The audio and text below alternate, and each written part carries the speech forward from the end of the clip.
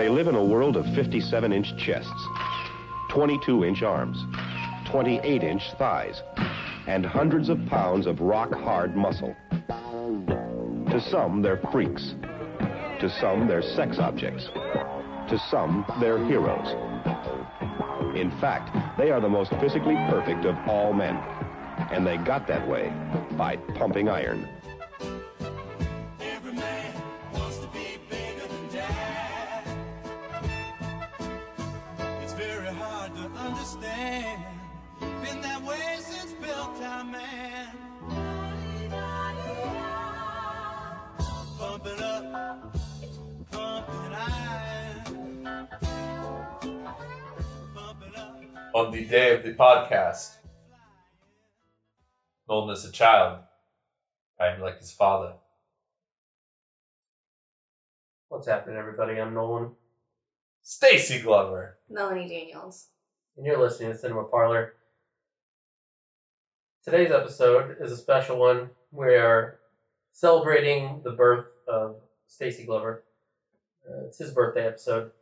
I will say I'm going to allow what he just said because it's his day, so I'm not going to get upset. I'm not going to get angry. I respect it. Do you accept the middle fingers? Yeah. I take them. But you don't see him as a father figure. No. Well, sometimes. I am older. It's almost fall, so that's a positive. I'm sick of summer because where we live it is awful, humid, and warm. For today's show, we're going to be talking about the great documentary, Pumping Iron. Docudrama. Docudrama. Legendary. About that. One of my favorites. Absolutely. And so I think we're going to have fun with that. First things first, what's everybody drinking today? I'll start off. Hold on. Stacey, Yes. are you drinking milk? Milk is for babies. When you grow up, you drink beer. Okay. Can I say what I'm drinking now? It is allowed. Okay.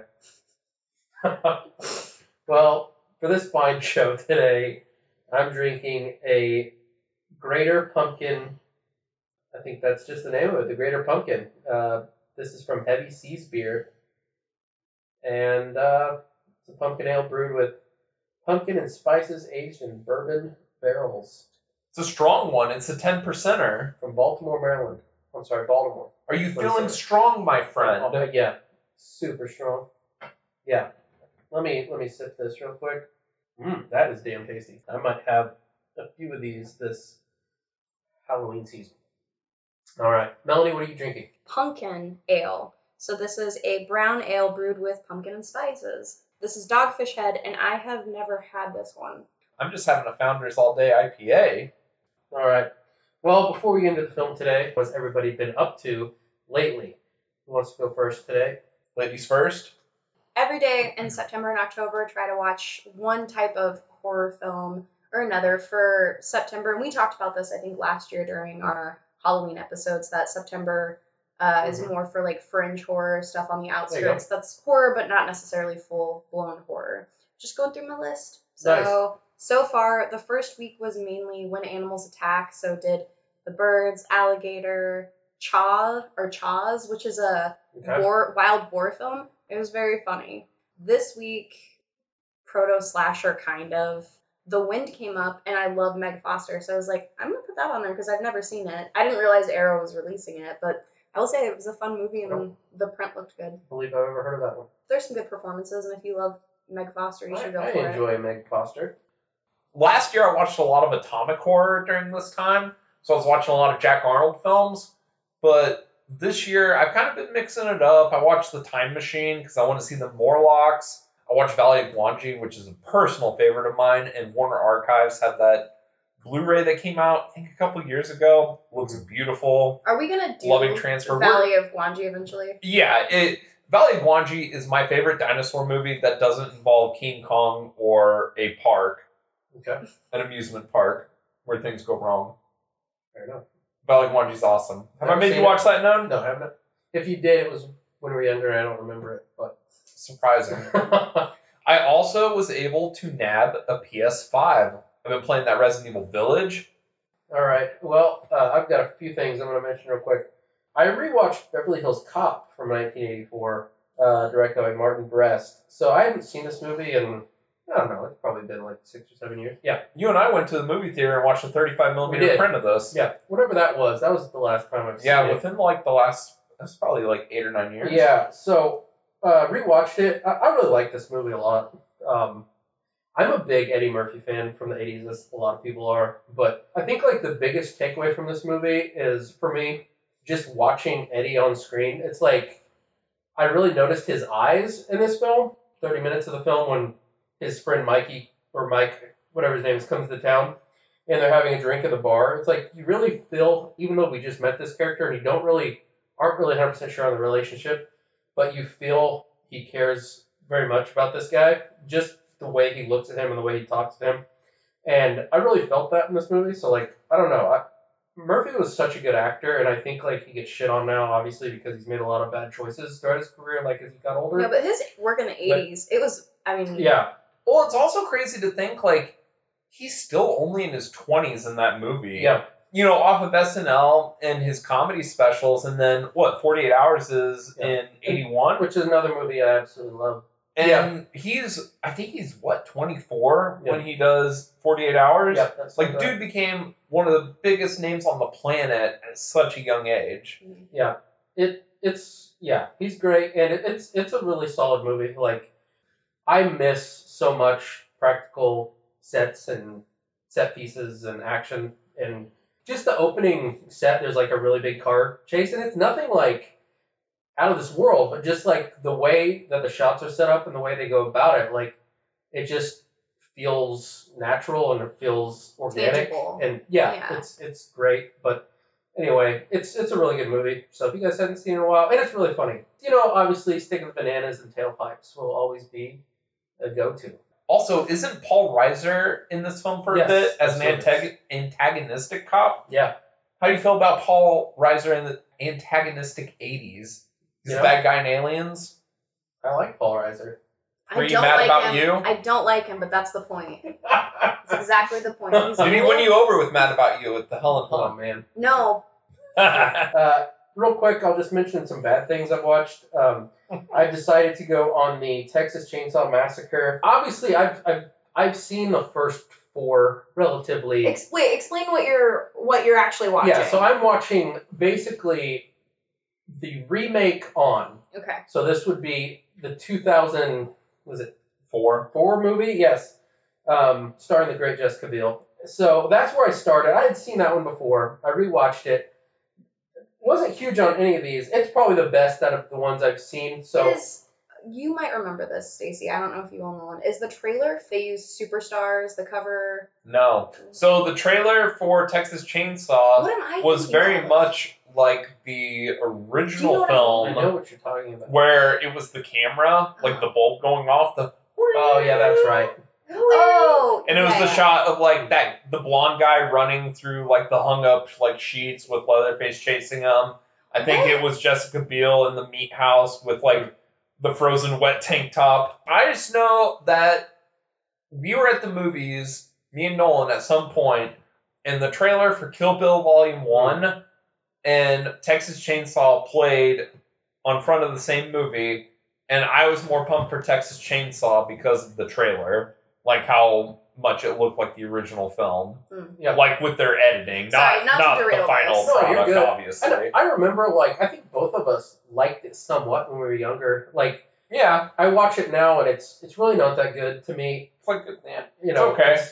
There are moments, like, it's a very grisly, gory movie, and the effects are practical. The And- shot that always stands out, which when you were talking about this, I asked you if it still looked good, is Jessica Biel in the movie, her boyfriend. Yeah. Like whenever he takes the face Yeah. and turns Mhm. around. It's pretty creepy. Yeah. Yeah. Because I remember thinking like, oh, that looks good. Sure. See, I always feel like the But it's been a standout long shot time. was when the hitchhiker they pick up, because it's a victim, they blow their brains out, and the camera Oh, does yeah. like that Right. pan Oh. shot where it goes through the skull. And obviously, the thing that sticks out of mind, the Michael Bay ass shot of Jessica Biel, which I think Bay owes a lot to the first Texas Chainsaw. Well, let's also give credit. I think Marcus Nispel directed that That's first true. Chainsaw film.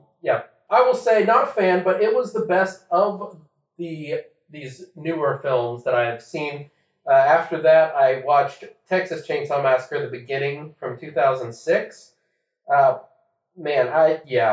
Just really awful. And then I also watched Texas Chainsaw 3D from 2013. Oh, so what did you think of the physics with the Daddario? How did they keep them in place? I don't know. Because it almost doesn't look like there's double-sided tape.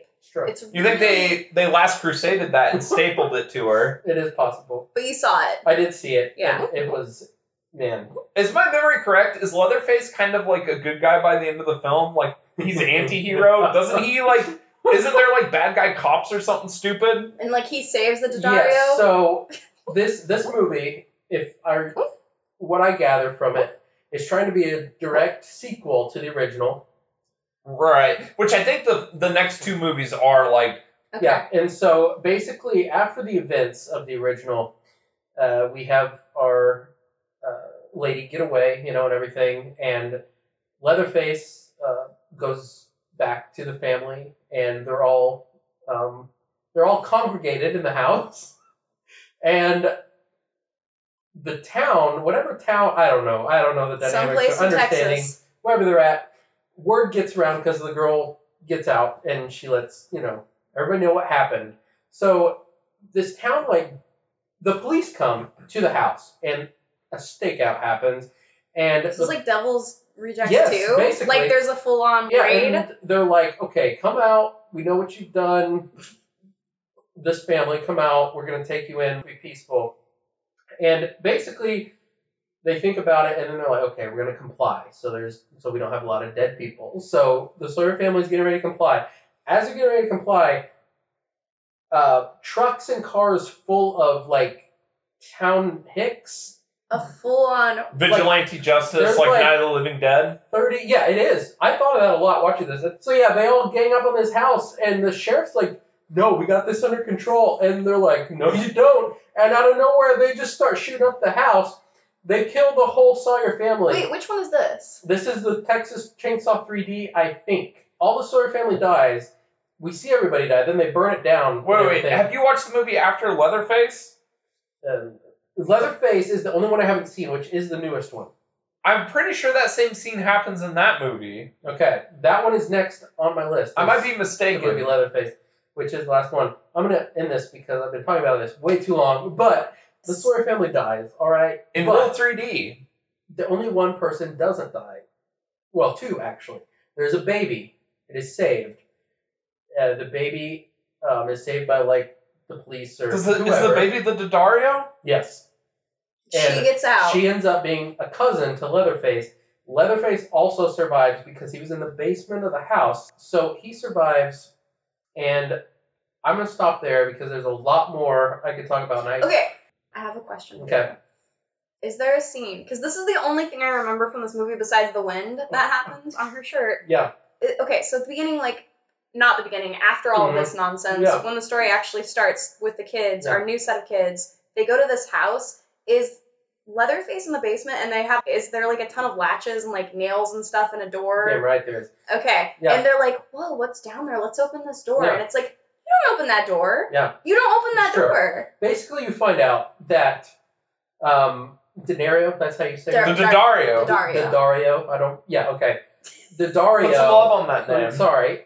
You find out that she was adopted, so she didn't know who her real parents were. Okay? No idea. She finds out that her real parents were part of the Sawyer family. And she has a family member left alive from there, like a distant aunt or something. And she has been living at the big house where... Sawyer proper. Yeah, Sawyer, yeah, exactly. Okay. And she's passed away. And she knew that the Dario was...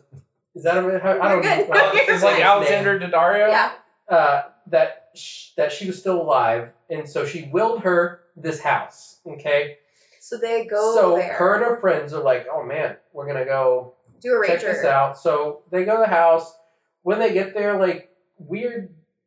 the guy who's the lawyer gives her the keys and gives her this letter, and it's like, this is from your great aunt, whoever she was. It's like, you need to make sure you read this before you...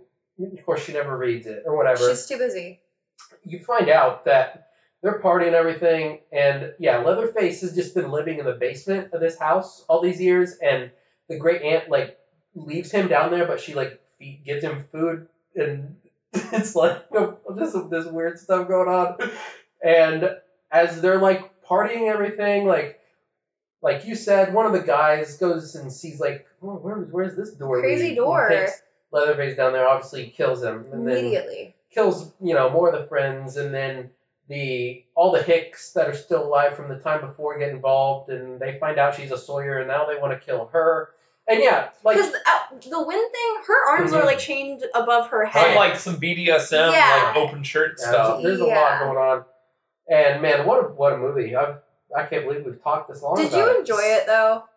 I was entertained the first half. Then there gets a point when There's too much plot there's a lot going on for that type of thing. and it's only an hour and a half movie, but like 30 minutes that I just didn't. Man, get me out of here! Get me through this thing.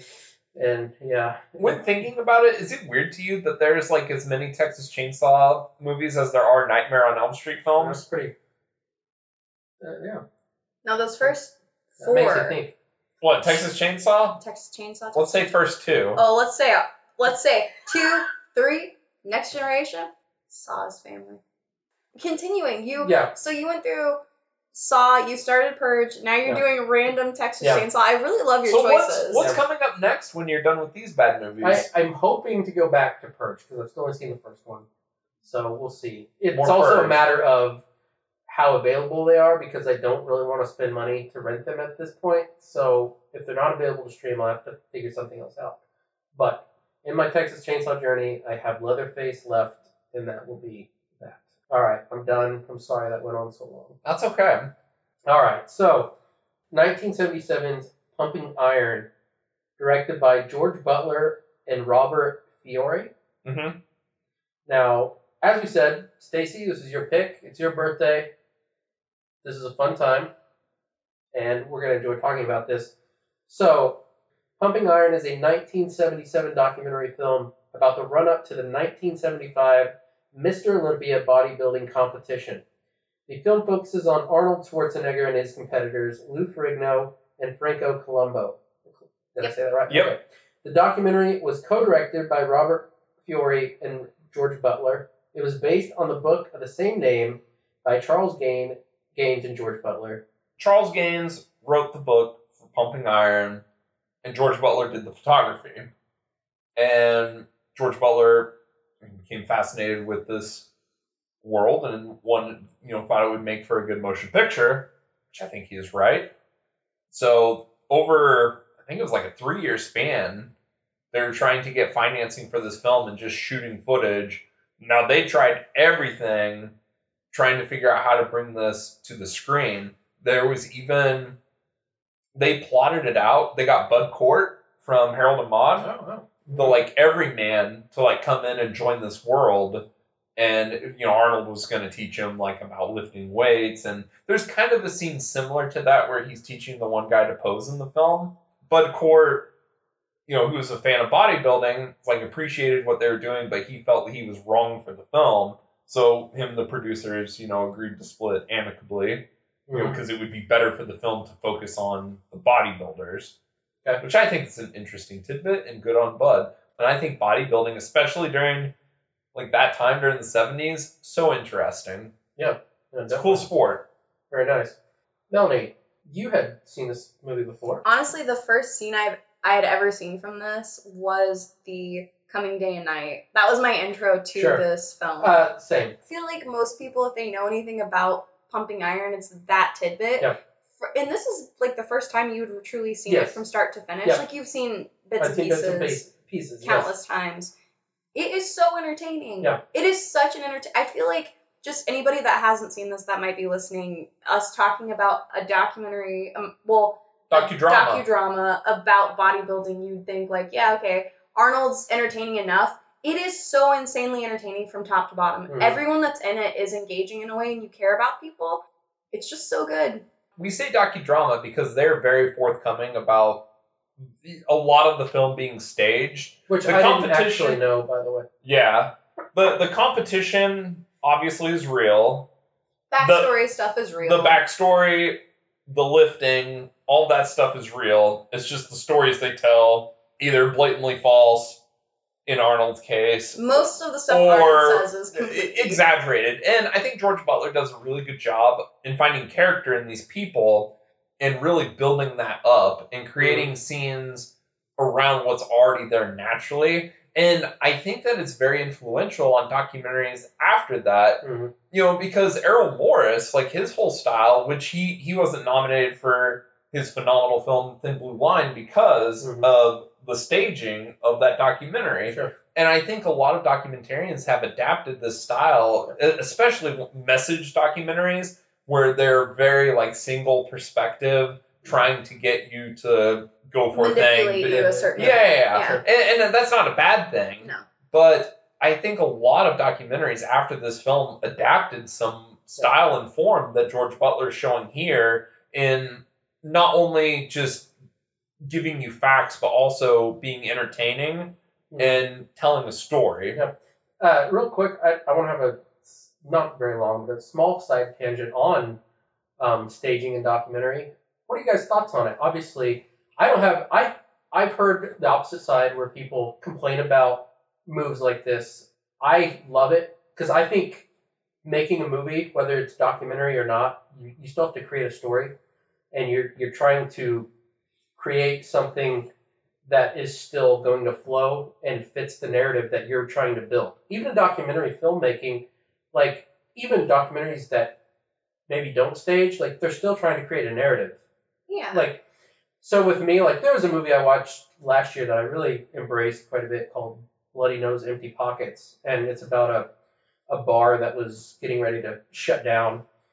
And it's like the last night of this bar, the last 24 hours in this day. And I loved the movie. I found out later that it was very staged. So like the bar was not, it was like where they filmed it was a completely different bar than it was supposed to be. And like the people that were coming in were customers of different bars, but they weren't like for that specific one. And like, so they were still documentary filmmaking, but it was also like, it was staged to a way that fit this narrative. Like for me, it didn't matter because it didn't change my appreciation of the movie because it still hit me narratively, and I still really enjoyed it. Was doing. If it presents itself as such, like that's fine. But leading up, anything that I've read about it, if it's coming across that no, this is 100% real, none of it's staged, but then you find out, you peel back the layers, and you find out that to me is super shitty. I don't like that. But if what they're setting out to do, if they're honest about it and it's known, like any publicity around it, any interviews afterwards, if they're honest, I'm fine. I don't care because I just want a good story no matter what I'm intaking. I think like my favorite documentaries are the more dramatic ones, like Man on a Wire. What was the one that came? Free Solo. Things like that are like these dramatic personal journeys. And I think those are influenced by this. I think that Errol Morris's films are influenced by this type of style because he's very big. Like his big contribution is staging of like reenactments of events. And I find that stuff interesting. It doesn't mean that it's completely blatantly false or not real. Like just because in Free Solo, if that guy fails, like you're not going to see a guy die on film. They're not going to do that. And Man on Wire, yes, he really did that stuff. How much of the story behind that is all the love factual? Stuff Different than watching something like Three Cameras or The Square, something where it's like somebody just had a mini DV camera and was shooting while a thing was happening. Yeah, that stuff is equally compelling and amazing, and I want both, but I don't think one's lesser than the other. Yeah, and I think this film having the staged bits, I think it really helped sell the movie, and I also think that it helped bodybuilding because if you're just showing the competitions, maybe there's a little dryness in there. Maybe you don't find that as interesting if you don't know the people, why they're doing what they're doing. Well, even Nolan, you've seen bits and pieces of this, but kind of we paused halfway through watching this time because Stacy explained what actually like Yeah. is being judged in the competition and the kind of order of like how you get to Olympia. I come from it as I'm not a weightlifter and I don't know this world at all, but it didn't matter because I was very enthralled with But the the way film. they present it is Yeah. so interesting, even if Absolutely. you don't care. Yeah. But it's nice that there's Yeah. not a point in the film where they're just like, because I feel like now they would do like a chart of Right. like, this is how you start, Sure. and like it'd be very. No, I agree. I think it's I great love that it's filmmaking looser. because I think there's a point too where like we get too much like entrapped in trying to explain everything Bogged and down. bogged down, and I'm like, no, this is like purest form documentary. It has a great narrative to go along. So I mean, yeah, it's a great movie. I loved it. I'm glad you loved it. Yeah. That brings joy to my heart. All right. Noni's notes time. Well, here we go. Ballet poses. It's all about the pose. Titular song. Over credits. Sick track. Pumping Iron. Meshes together with montage of bodybuilders showing off their muscles and poses. What do you think of those old videos? Like they showed like Charles Atlas Mhm. and Eugene Sandow, I like the dug it. old timey ones Yeah. with that song. I think it was a great opening. Yeah, showing the history. Yeah. We get Gold's Gym, which you told me is one of the most well-known gyms. The in Mecca world, in is what they California, call right? it for lifting. Yeah. We are very early on introduced to the great Arnold Schwarzenegger. How you doing?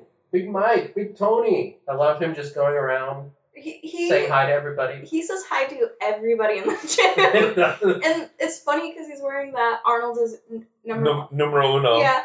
Yeah, great shirt. So, what do we think of like Arnold's performance in this film? Is Arnold playing a heightened version of Arnold the best character work Arnold's done? See, the king of the hill can only go down.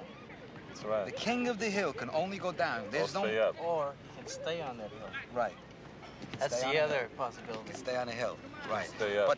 But the wolf He on can the go hill. over the hill. But look, the wolf on the hill, right, is not as hungry as the wolf climbing the hill. That's true. See? He's not as hungry, but Not when as he wants the hungry. food, it's there. Oh, I'll talk about this a Like, lot. he sells Honestly, himself through the film. If they had done a series of this, Mhm. I know Arnold, like, he retired, we'll get to all of that, but I would watch Arnold just being a slightly shitty villain. Yeah, Always. Just, all day. Like, there's something he's magnetic someone- about his performance. Mhm. yeah, but he is someone that knew, Arnold has, like, this magic where anything he set out to do, he just did it. He's one of those people that truly, if he puts his mind to something, he will do it. Every single goal that he set for himself, he crushed it, and he just has this, especially at this time, because it's like he's getting ready to pop off and go do Conan and just become a huge action star. Yeah. And he says it in this even that, like, the next step is going, or he might say it in the documentary where he's talking about stuff, but it's like, Yeah. he wants to be an action star, and it's like, you did that. What I find a bit fascinating is he plays such a good heel and villain here. Obviously, Hollywood saw the charisma, so like we need this guy as our leading guy for a lot of these action Well, in films. Terminator, he's, Yeah, I think Terminator 1 is his only like Yeah. villain role. Which, don't get me wrong, I enjoy him as the hero and good guy, but he's so good at like just being. being a little shit. Yes, absolutely. We meet Arnold. We see we meet some of these bodybuilders here getting ready for Mr. Olympia and Mr. Universe competitions. We have a little thing that pops up like it's 100 days Mhm. till or something. They have it on the board in yes, Gold's Gym. that's right. Yeah. Arnold lifting face, strong O face game. Arnold, the top bodybuilder for the last 7 years. Arnold is super swole, the pump. It's as satisfying as coming is, like sex with a woman. Can I read this whole quote? I think I can find it. It's as satisfying to me as coming is, as having sex with a woman and coming. And so you can believe how much I'm in heaven. I am like getting the feeling of coming in a gym. I'm getting the feeling of coming at home. I'm getting the feeling of coming backstage when I pump up. When I pose in front of 5,000 people, I get the same feeling. So I'm coming day and night. I mean, it's terrific, right? So, I'm in heaven. And the key thing with all of that is he is lounging, he is sitting back in this amazing shirt, red pants, he looks killer, and he has sandals on, and he's taking up, it's like this, doing the male spreading, where he is taking up, I mean, he's a huge guy at this point, obviously. He is taking up so much of the frame and just has his arms out and he's coming day and night. Yeah, this is absolutely like a peak point in documentary filmmaking. In general, just cinema, I think. Because no one could coach him to say that. Yeah. I don't know, all this shit he's just coming up with from the top of his head. If you read like stuff that he's written or ghost written or whatever, he is a very alpha male, sexually driven human. Like many of his stories are about. I think I was telling you guys like he has a story about going to the woods and just doing squats until they can't walk, drinking beer, and then just having sex with the ladies that are there, just out in the woods. Just ask you one question, the usual we ask. What must your special woman look like? Your favorite? How do you prefer someone? It really doesn't matter. I like them with black hair, with brown hair, with red hair, with big breasts, with little breasts, with big eyes, with the little eyes. If the personality is great and if they're charming. What a character. It definitely is just one of the best quotes. Like, does it inspire you a little? Like, do you want to know what that feels like? No, because I have lifted weights once in high school, and I hated every second of it. Did you ever get... Okay, so, but you played sports and you ran and stuff. Did you ever get a runner's high? No, I hated to run. You just felt like you were going to die? I did. Did you ever get, like, when you're lifting, like, do you ever get, like, to where that lactic acid burns so much that it does feel like your skin's going to tear? Yeah, my biggest thing is I was never I had muscle, but I was never, like, a very huge guy, so, like... That's from choice. You're genetically gifted. Well, that's fine, but I'm just saying, like, I never had that They moment. can't see your calves, but we can. I did deadlift a lot. Yeah. A guy with your frame. Yeah. What could have been? What could have been? Mhm. What could be? Still could what be. Could be? I'll always have that in my mind. What could be? What could have been? All right. Casablanca. We get Arnold going to a federal prison. He's doing some posing for some of the inmates. Everyone wants him, ladies and the men. We meet Mike Katz, a Connecticut man, family man, a junior high teacher.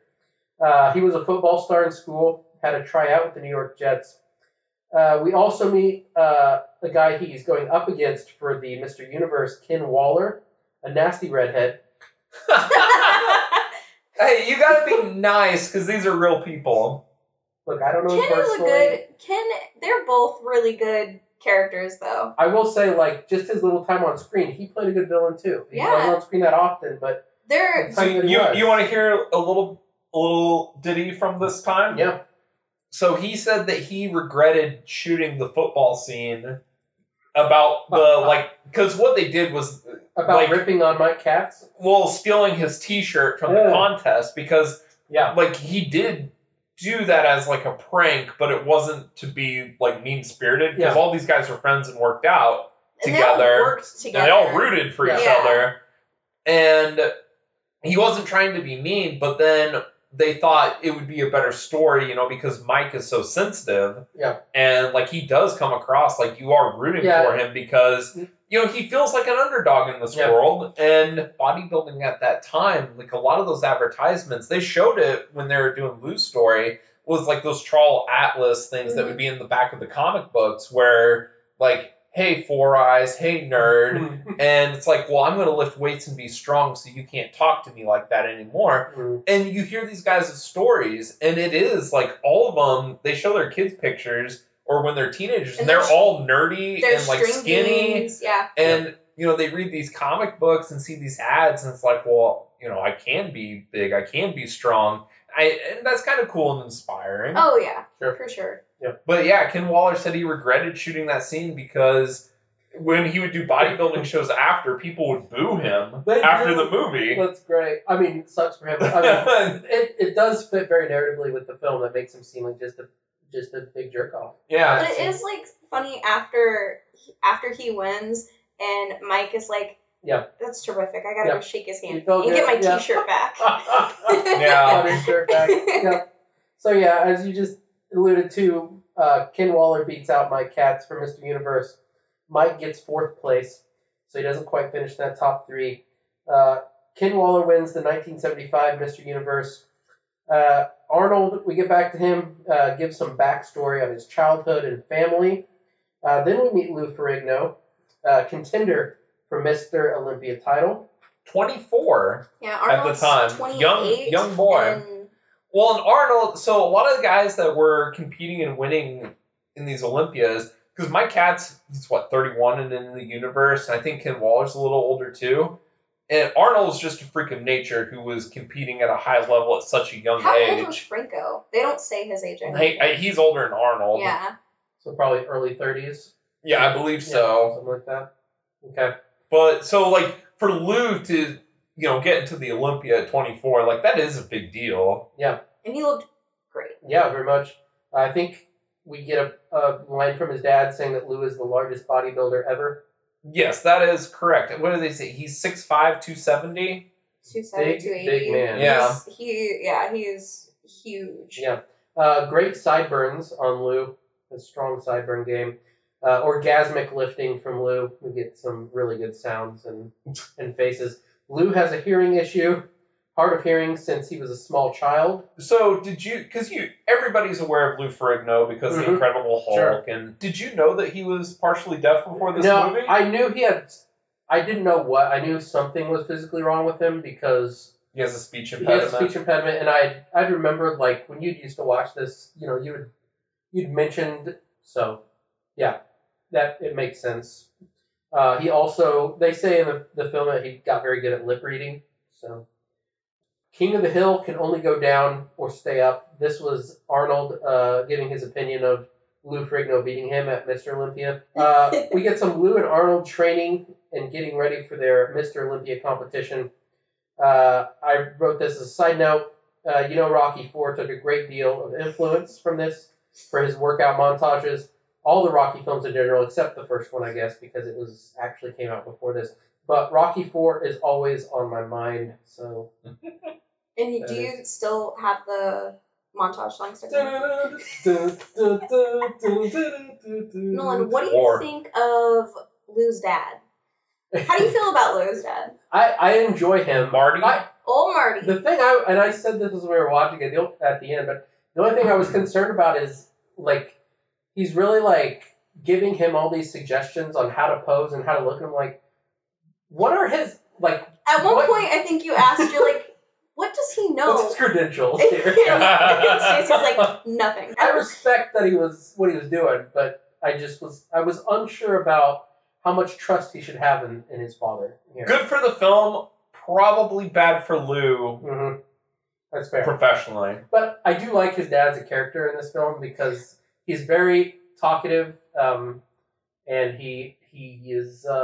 He's a character. He's a character, yeah. I'm Well, sure. and they put him and Arnold on screen at the same time, and, like, old Marty, he doesn't back down. No, he can go round for round. Yeah. He talks with Arnold without intimidation. I love that when they're sitting down for breakfast, they're all in those blue tracksuits. That's a really good scene. I'll mention it later. It is. At some point, I think his dad, or Lou's dad says, like, I wouldn't turn my back on you, like, from 500 yards away or whatever, and Arnold just loses it, and it's like, you little snake. That's right. Yeah, he doesn't trust me. That's right. Yep. It's so good. It's very good.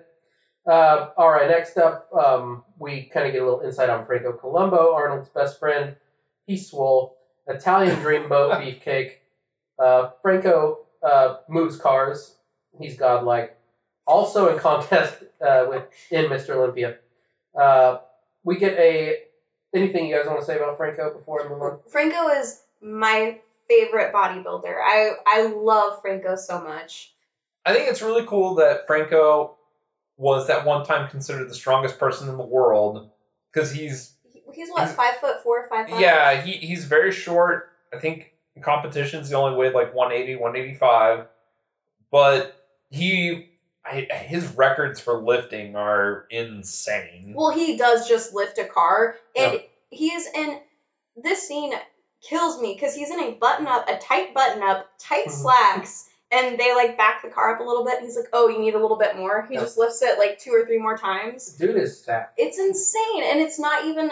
It's just. Easy. I think it's also cool, like people watch this stuff and they see their like action movies. Like Franco did a bunch of like direct-to-video action films. Well, and and pretty he's much also anything- in like Arnold's early films. Yeah, anything early on Arnold did. I don't know if it was in his contract that Franco had to be in it, but he's in so many things. That's true. Yeah. But he's like, both of them are so smart and educated. Like they know 3 or 4 languages. Oh yeah. Like Franco speaks Italian, German, English, and like He's went a on doctor. to run He's a a dentist. he was a dentist. Nice. Like ran his own practice. I think that the reason that I don't remember if it was like working practice or going to school to start his practice, but that's the reason he's not in the movie more, because Ed Corney is seen training with Arnold a lot of this movie. Mhm. That's the gentleman with the mustache. Yeah. And it was supposed to be Franco in those scenes. It's just Franco wasn't available because Franco was legitimately Arnold's training partner. Well, him and Arnold were like inseparable for a large part of both of their lives. Yeah, they both came to like America together, lived together. Like, and they talk about that. I think they ran a construction business like when they first got there. Yeah, they talk about it a little bit here, and that's part of the stuff that's true. Like all of that is true. Sure. Okay. After this, we get some more interview time with Arnold. He has a little love story time. He's hilarious and full of confidence. Arnold's completely in charge of his surroundings in this whole film. Do you like that energy? Oh, absolutely. It's like you're straight up big dick energy, like all the way through.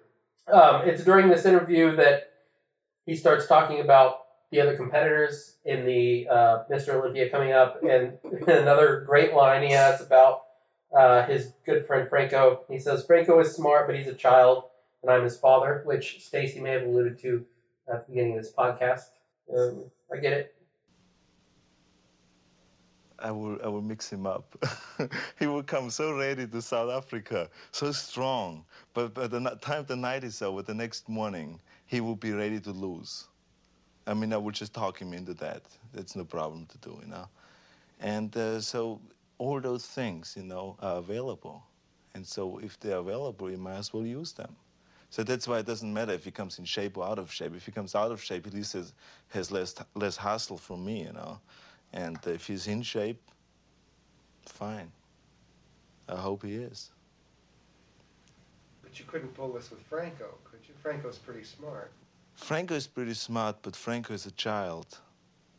And when it comes to the day of the contest, I'm his father. He comes to me for advices. So it's not that hard for me to give him the wrong advices. Good. All right.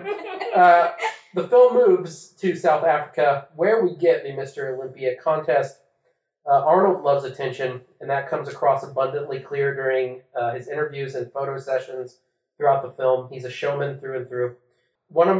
You talked about this a second ago. One of my favorite scenes here is we get Lou Arnold and Lou's family having a meal together, and I think it is a breakfast of sorts, giving each other shit, and it's beautiful and it's just them hysterical. talking trash the whole time. Nobody is like mad about it. It's like just It's all all fun. good humor. Yeah. And it comes across that way on screen too. So I mean, it's really great.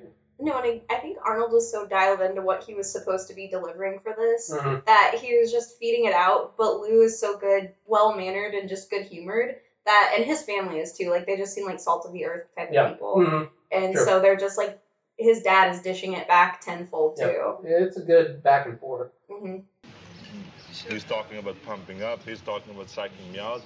She's talking about my mother. Hey. You're the king of kings, Arnold. Whoa. Oh, shit. He's rubbing it in. How are you doing, Lou? How are you doing? Good. What kind of worried today? No. Just a little tired. Gotta wake up. They don't come nicer than you, Arnold. I'm a nice guy. I wouldn't turn my back on you, Arnold, within 500 yards. You don't trust me. Why is that? The competition starts. All the competitors show off their poses for the judges. Arnold believes his is perfect from his body to his pose, and he's not wrong.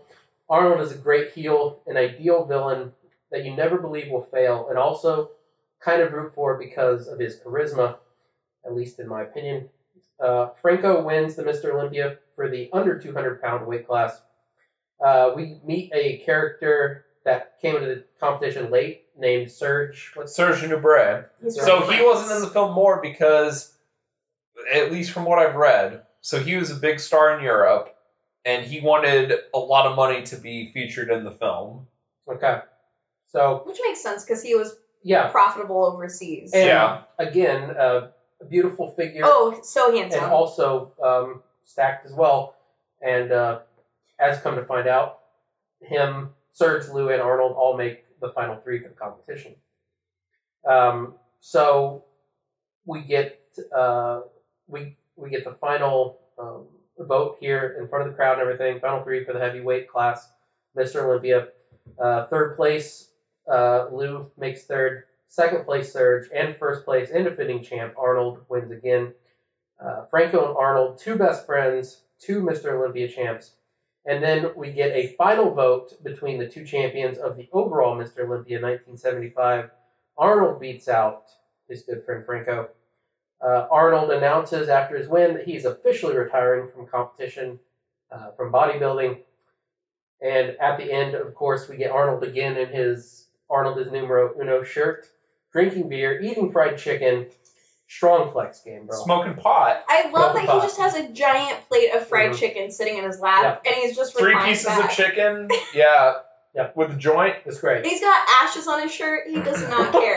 It's so good. Also, that retirement, it doesn't stick. Okay. He comes back and wins it in 1980. Which I didn't know, so I'm glad you But people brought that to your attention. were pissed. They felt they got robbed. That's true. Why did he come back? I felt those quads weren't as big. That was like the legitimate complaint, is that they felt like his legs were not as big. Man, well, you know, when you're a perfect body, it's you gotta, people gotta find something. Yeah. Well, Frank Zane busted his dick, so he couldn't compete. Hey. Well, what a movie! Like I said before, I really enjoyed this a lot, watching it in full. I think it's just a great movie, a great documentary. You have to. It has so much rewatchability too, Mhm. right? Like Sure. it's so entertaining. I think it's one of the most rewatchable documentaries. It's so much fun because of how fun and entertaining and it's it is. short. It's easy breezy. What's under an hour and a half? Yeah, That's it's like so good. 86 minutes. Yeah. It's really funny. Yeah. And it goes by. Like, you don't feel... Sometimes short movies, even when they're short, you can feel length at times. Like, this just breezes by. Yeah. It's like... And, yeah, you're captivated. You're entertained the whole way through. It's weird because like you get emotionally invested and like you feel bad for certain people. You want like you're rooting for them. Obviously, main thing is Arnold. Even though he's being a little shit heel, you want him to go all the way, and you know he's going all the way. That's one thing I really appreciate about it is like he is the quote unquote villain, but like for me anyway, like you're never rooting against him. Never, but you're not rooting against Right. Lou either. Sure, Like, yeah, like Lou's a perfectly good character, a nice guy. Like as far as a comparison in other sport venues would go, it seems Arnold has that Ollie energy before like 1971 when Ollie comes back as a hero since he beat the U.S. government. Yep. And he has like those amazing 3 fights with Joe Frazier. That's a good comparison. Before that, people in the 60s hated Muhammad Ali. Well- the fact that he just called himself Muhammad Ali, Yeah. like people hated that. They hated Muhammad Ali for And a lot like of reasons. But he backed up everything he said, and I think Arnold's got a lot of energy there, where he's got the charisma, but also it's like he is the best in the world. Yeah. It's one of those figures like you see in sports sometimes, like they're very rare, but like guys who are so good that they believe it and like the warrant of the cockiness, Yeah. where it's Mhm. like, yeah, it's like people Jordan. out there probably hate them so bad, but Yeah. like it doesn't matter because like they're gonna back up what they say. Yeah. Jordan's a good comparison for sure. It's like just man. Yeah, I like Arnold Schwarzenegger a lot, but like after this, like I love him. Like Oh, yeah. he's I think that's a good point. Even if you're a fan of his films, you really have to go back and watch this because Mhm. it'll just take it to a different level. It really does. Like it gives you a different side of him in a way. Like you watch him on screen as an action star, and obviously like he's got charisma. He's a good action star, but like a lot of those times they put him. He plays the same type of character a lot.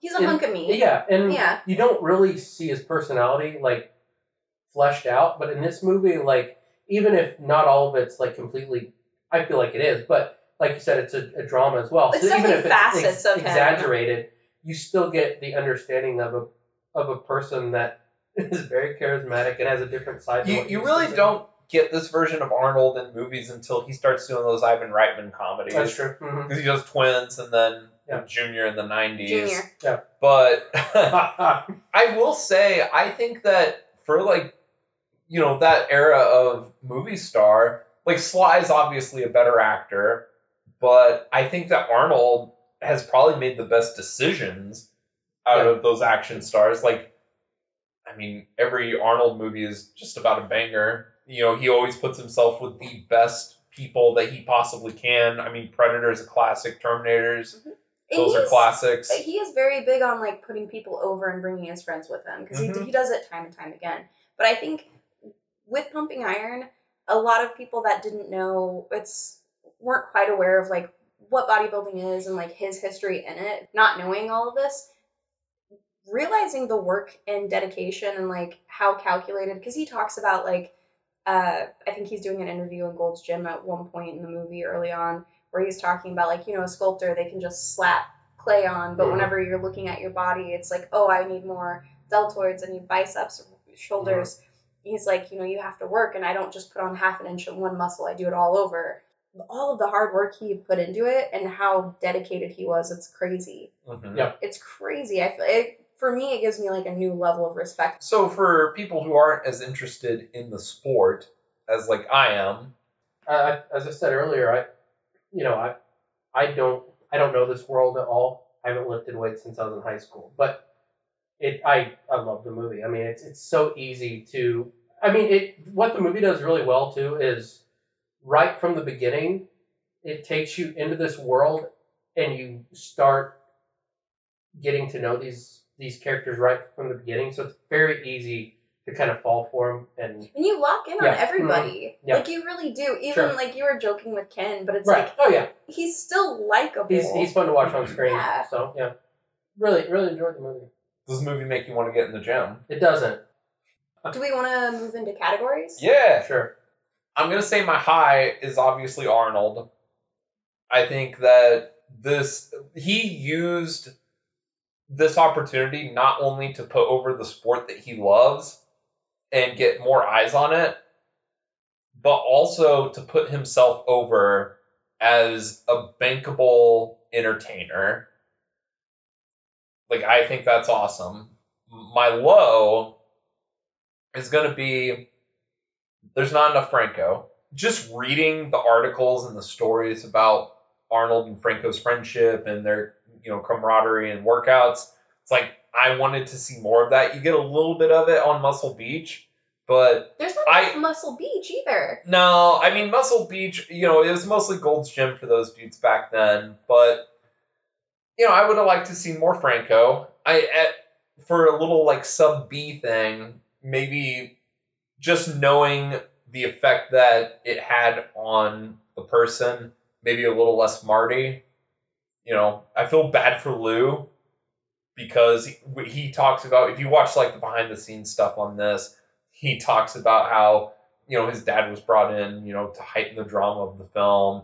There is a scene during the Olympia where he goes on stage and gives him a note right before he goes out to pose. Yeah. And it's just like... It's like, what the fuck do you know, man? But also, it's like, you don't do that to someone right before they're getting ready to do any sort of performance. You don't give them a last-minute note, and it's just for the documentary. It feels bad. And it's the one thing. I feel bad that Lou felt like he had a bad experience during the filming of this. He couldn't enjoy his first time because there was someone following him. Yeah, and he left bodybuilding, you know, right after this. He went into TV, but, you know, what could have been if he would have he would have gone on a tear. All right, Evan, do you want me to do Comedy Gold? Yeah. Because I don't want to steal. I mean, everybody has the same thing, I imagine. I possibly have something different. So, just Arnold coming. You know, one of my favorite scenes in the film is when he's doing the photo shoot with Joe Weider looking on, and he's got the girl now on his you're shoulders. stealing mine. Yeah. And, you know, Joe Weider's like, play with his hair, make it look sexy. My favorite And then is- Arnold's like trying to bend the exerciser, and then he karate chops it. Like, I love that. I love, there's a line during that scene, not to cut it on you, but where the girl who's on his shoulders, like, she's playing with his hair the whole time, and she's like, I thought you were strong, and he just, like, automatically bends it in two. Yeah. And it's just, like, big dick energy. Yeah. Mm-hmm. Yep. Nolan? All right. So my high is obviously the coming day and night. That's your high. That's my high. That I love, like I said, like the whole movie, but that quote is like, it's iconic for a reason, because it's. But it's not just the quote. You're right. It's everything about that moment. Yeah. Everything. It's not only funny, but it is just like, it's a brilliant moment. It ties the film, like everything about it. I just absolutely. My low moment is there is not more Arnold fashion game. We talked about this as we were watching. So, and I understand he's in the gym a lot, which he has to be. So he's mostly wearing tank tops or with no shirt or whatever. But when he's doing his interviews, and these you guys see, like to dress up. Yeah. Like, not only do they want to show off their body, Yeah. they like to wear colorful, bright, It's true. Yeah. flashy things. And he looks good. So Yeah. I wanted to see more Arnold fashion and just what else you got in that wardrobe? I want to know because they look good. Make him laugh, comedy gold moment.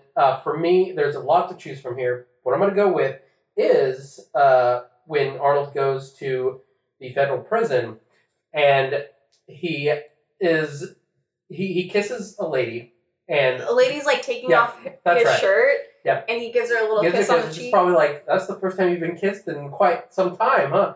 And so as he's saying that, there's a man in the back who's like, I want to be kissed too, or can I have a kiss too? He's like, I want a treat or Yeah, something. and Arnold like laughs and something with his other, and he's like joking around, and then he's like, "If you want, I'll come give you a kiss." Yeah, he's like, come It was- over here. It was really great. Hey, It made me I've laugh. heard about you I guys. heard about you guys, yeah.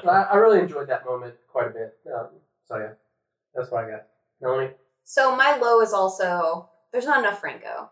My high, I would have to say, it's Arnold overall, but I think going past, like, in the checkout line, whenever they would have those bodybuilding magazines back in, like, 90s, 2000s, the aesthetic of that time, personal choices, whatever, not my taste. They were very lumpy and big and bulky. From the 90s. From the 90s. It was a rough point. So going back, I think this is such a high point for bodybuilding in general because it's showcasing some of the best bodies and like the aesthetic of bodybuilding ever. Like it's like the golden era for a reason. It's so good, and Arnold is like the perfect poster child for this. So I think while it is Arnold, I think it's this point in time. It's like so crazy that they did a documentary around this point. Like it was so primed for it, and it just delivered in such a big, great way. So I just love that it exists. And then comedy gold. The thing that makes me laugh the most is Coming Day and Night, and yeah, absolutely. I respect you for picking something different. But Look, if I'm being honest, it's the Coming Day and Night too. I was just trying to think of something different that still makes me laugh. But a lot of the movie makes me laugh. Yeah, but it's a very funny The Wrong Advices, that's another really great segment where him talking about Franco and how he's a child. But even the story where he's telling the interviewer, like the guy that was running for Mr. Munich, like, I got this new routine through America. Oh, you have to scream. Ah! Oh! Ah! Yeah, his whole thing is the higher you bring your body, the louder you scream. That's right. He's like, and he goes up there and he's screaming. They pull him off the stage. That's right. Like all of his stories are insane. I could watch a whole movie of just Arnold's story time. Like just sitting back in that pose, Yeah. talking. It's the best. Like, it's so good. There's got to be a lot of outtakes of that. I want. Oh yeah. So do we want to wrap up with final thoughts? And I do have a Mary F. kill, but it's strictly. I am offended that you'd want to kill anybody in this Here, film. no. It's strictly. I was about to preface this with. It is only their characters in. They are real life people, Melanie. No, but it's just in. I refuse to kill anyone. Okay, fine. Then you bench them.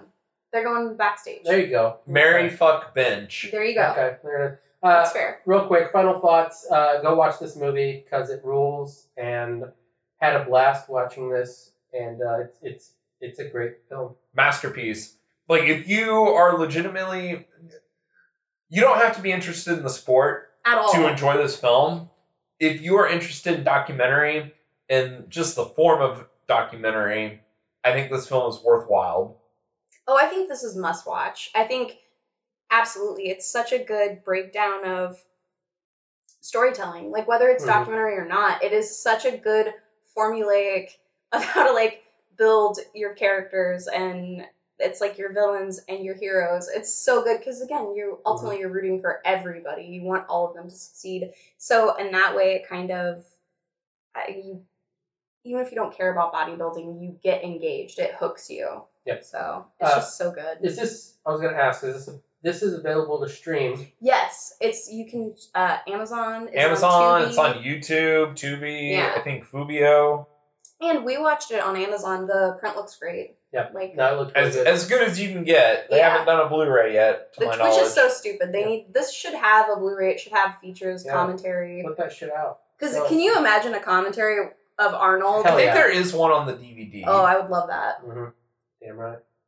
All right, let's do this, Melanie. Okay, so obviously it's Franco, Lou, and Arnold. Okay. What? Franco, Lou, and Arnold. Right, it has to be. It has to be our main protagonist. Today. Okay. Franco, Lou, Arnold. Okay. Marry, fuck, bench. I'm obviously marrying Arnold. He's everything I want. He's hilarious.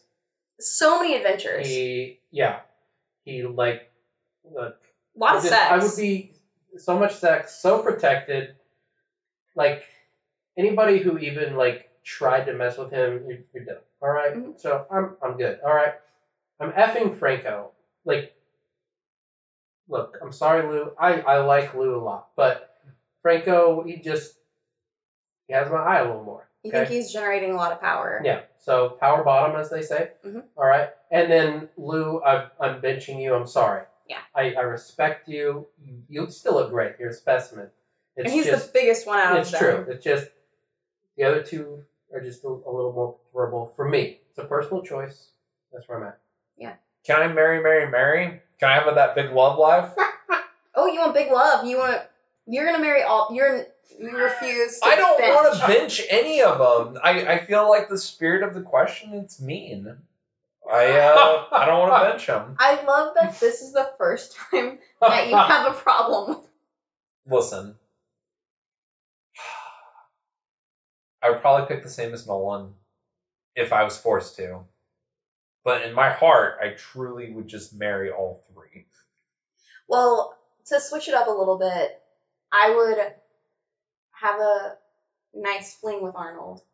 You'd fuck him. I have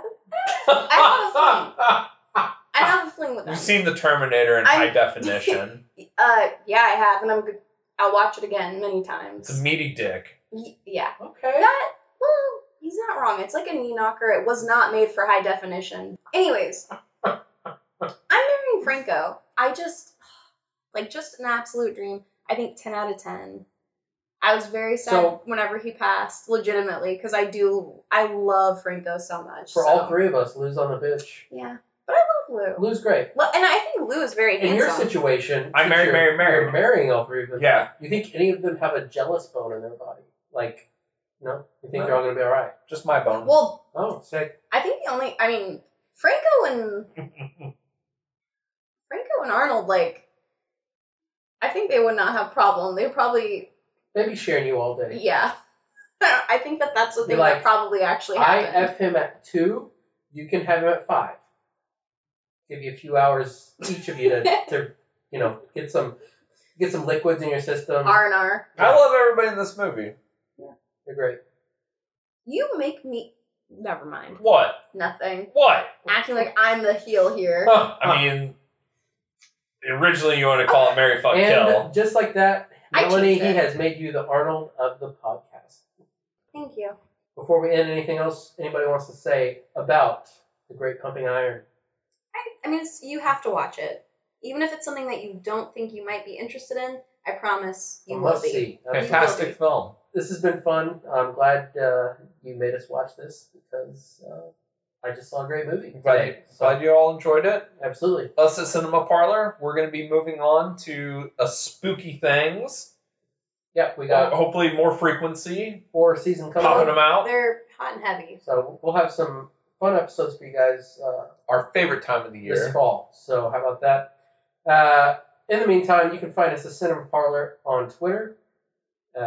You can find us on Instagram. You can also find the show itself on iTunes, the Pod Center. You can find us on Spotify, on SoundCloud, mostly anywhere you get your podcasts. You can find me personally on Chuck Madden Jr. on Letterboxd. Before I move on, also give us some ratings and reviews on We didn't check again. Pod That's Center. okay. We didn't check them None. again. Okay, we don't have any at the time. I looked. So please, if anyone gives us a rating and review, I will read them on air, whether good or bad, as long as they are not derogative in a... I think everybody knows at this point. Just don't say something terribly shitty that would offend someone. So, with that being said, Stacy, where can people find you? Escalade84 on Letterboxd. And Melanie. Plastic Werewolf on all social media. All right. Guys, good time. Great movie. Till next time, please. Happy birthday, Stacy. Goodbye. The greatest feeling you can get in a gym, or the most satisfying feeling you can get in the gym, is the pump. Let's say you train your biceps. Blood is rushing into your muscles, and that's what we call the pump. Your muscles get a really tight feeling, like your skin is going to explode any minute. You know, it's really tight. It's like somebody blowing air into your muscle. It just blows up, and it feels different. It feels fantastic.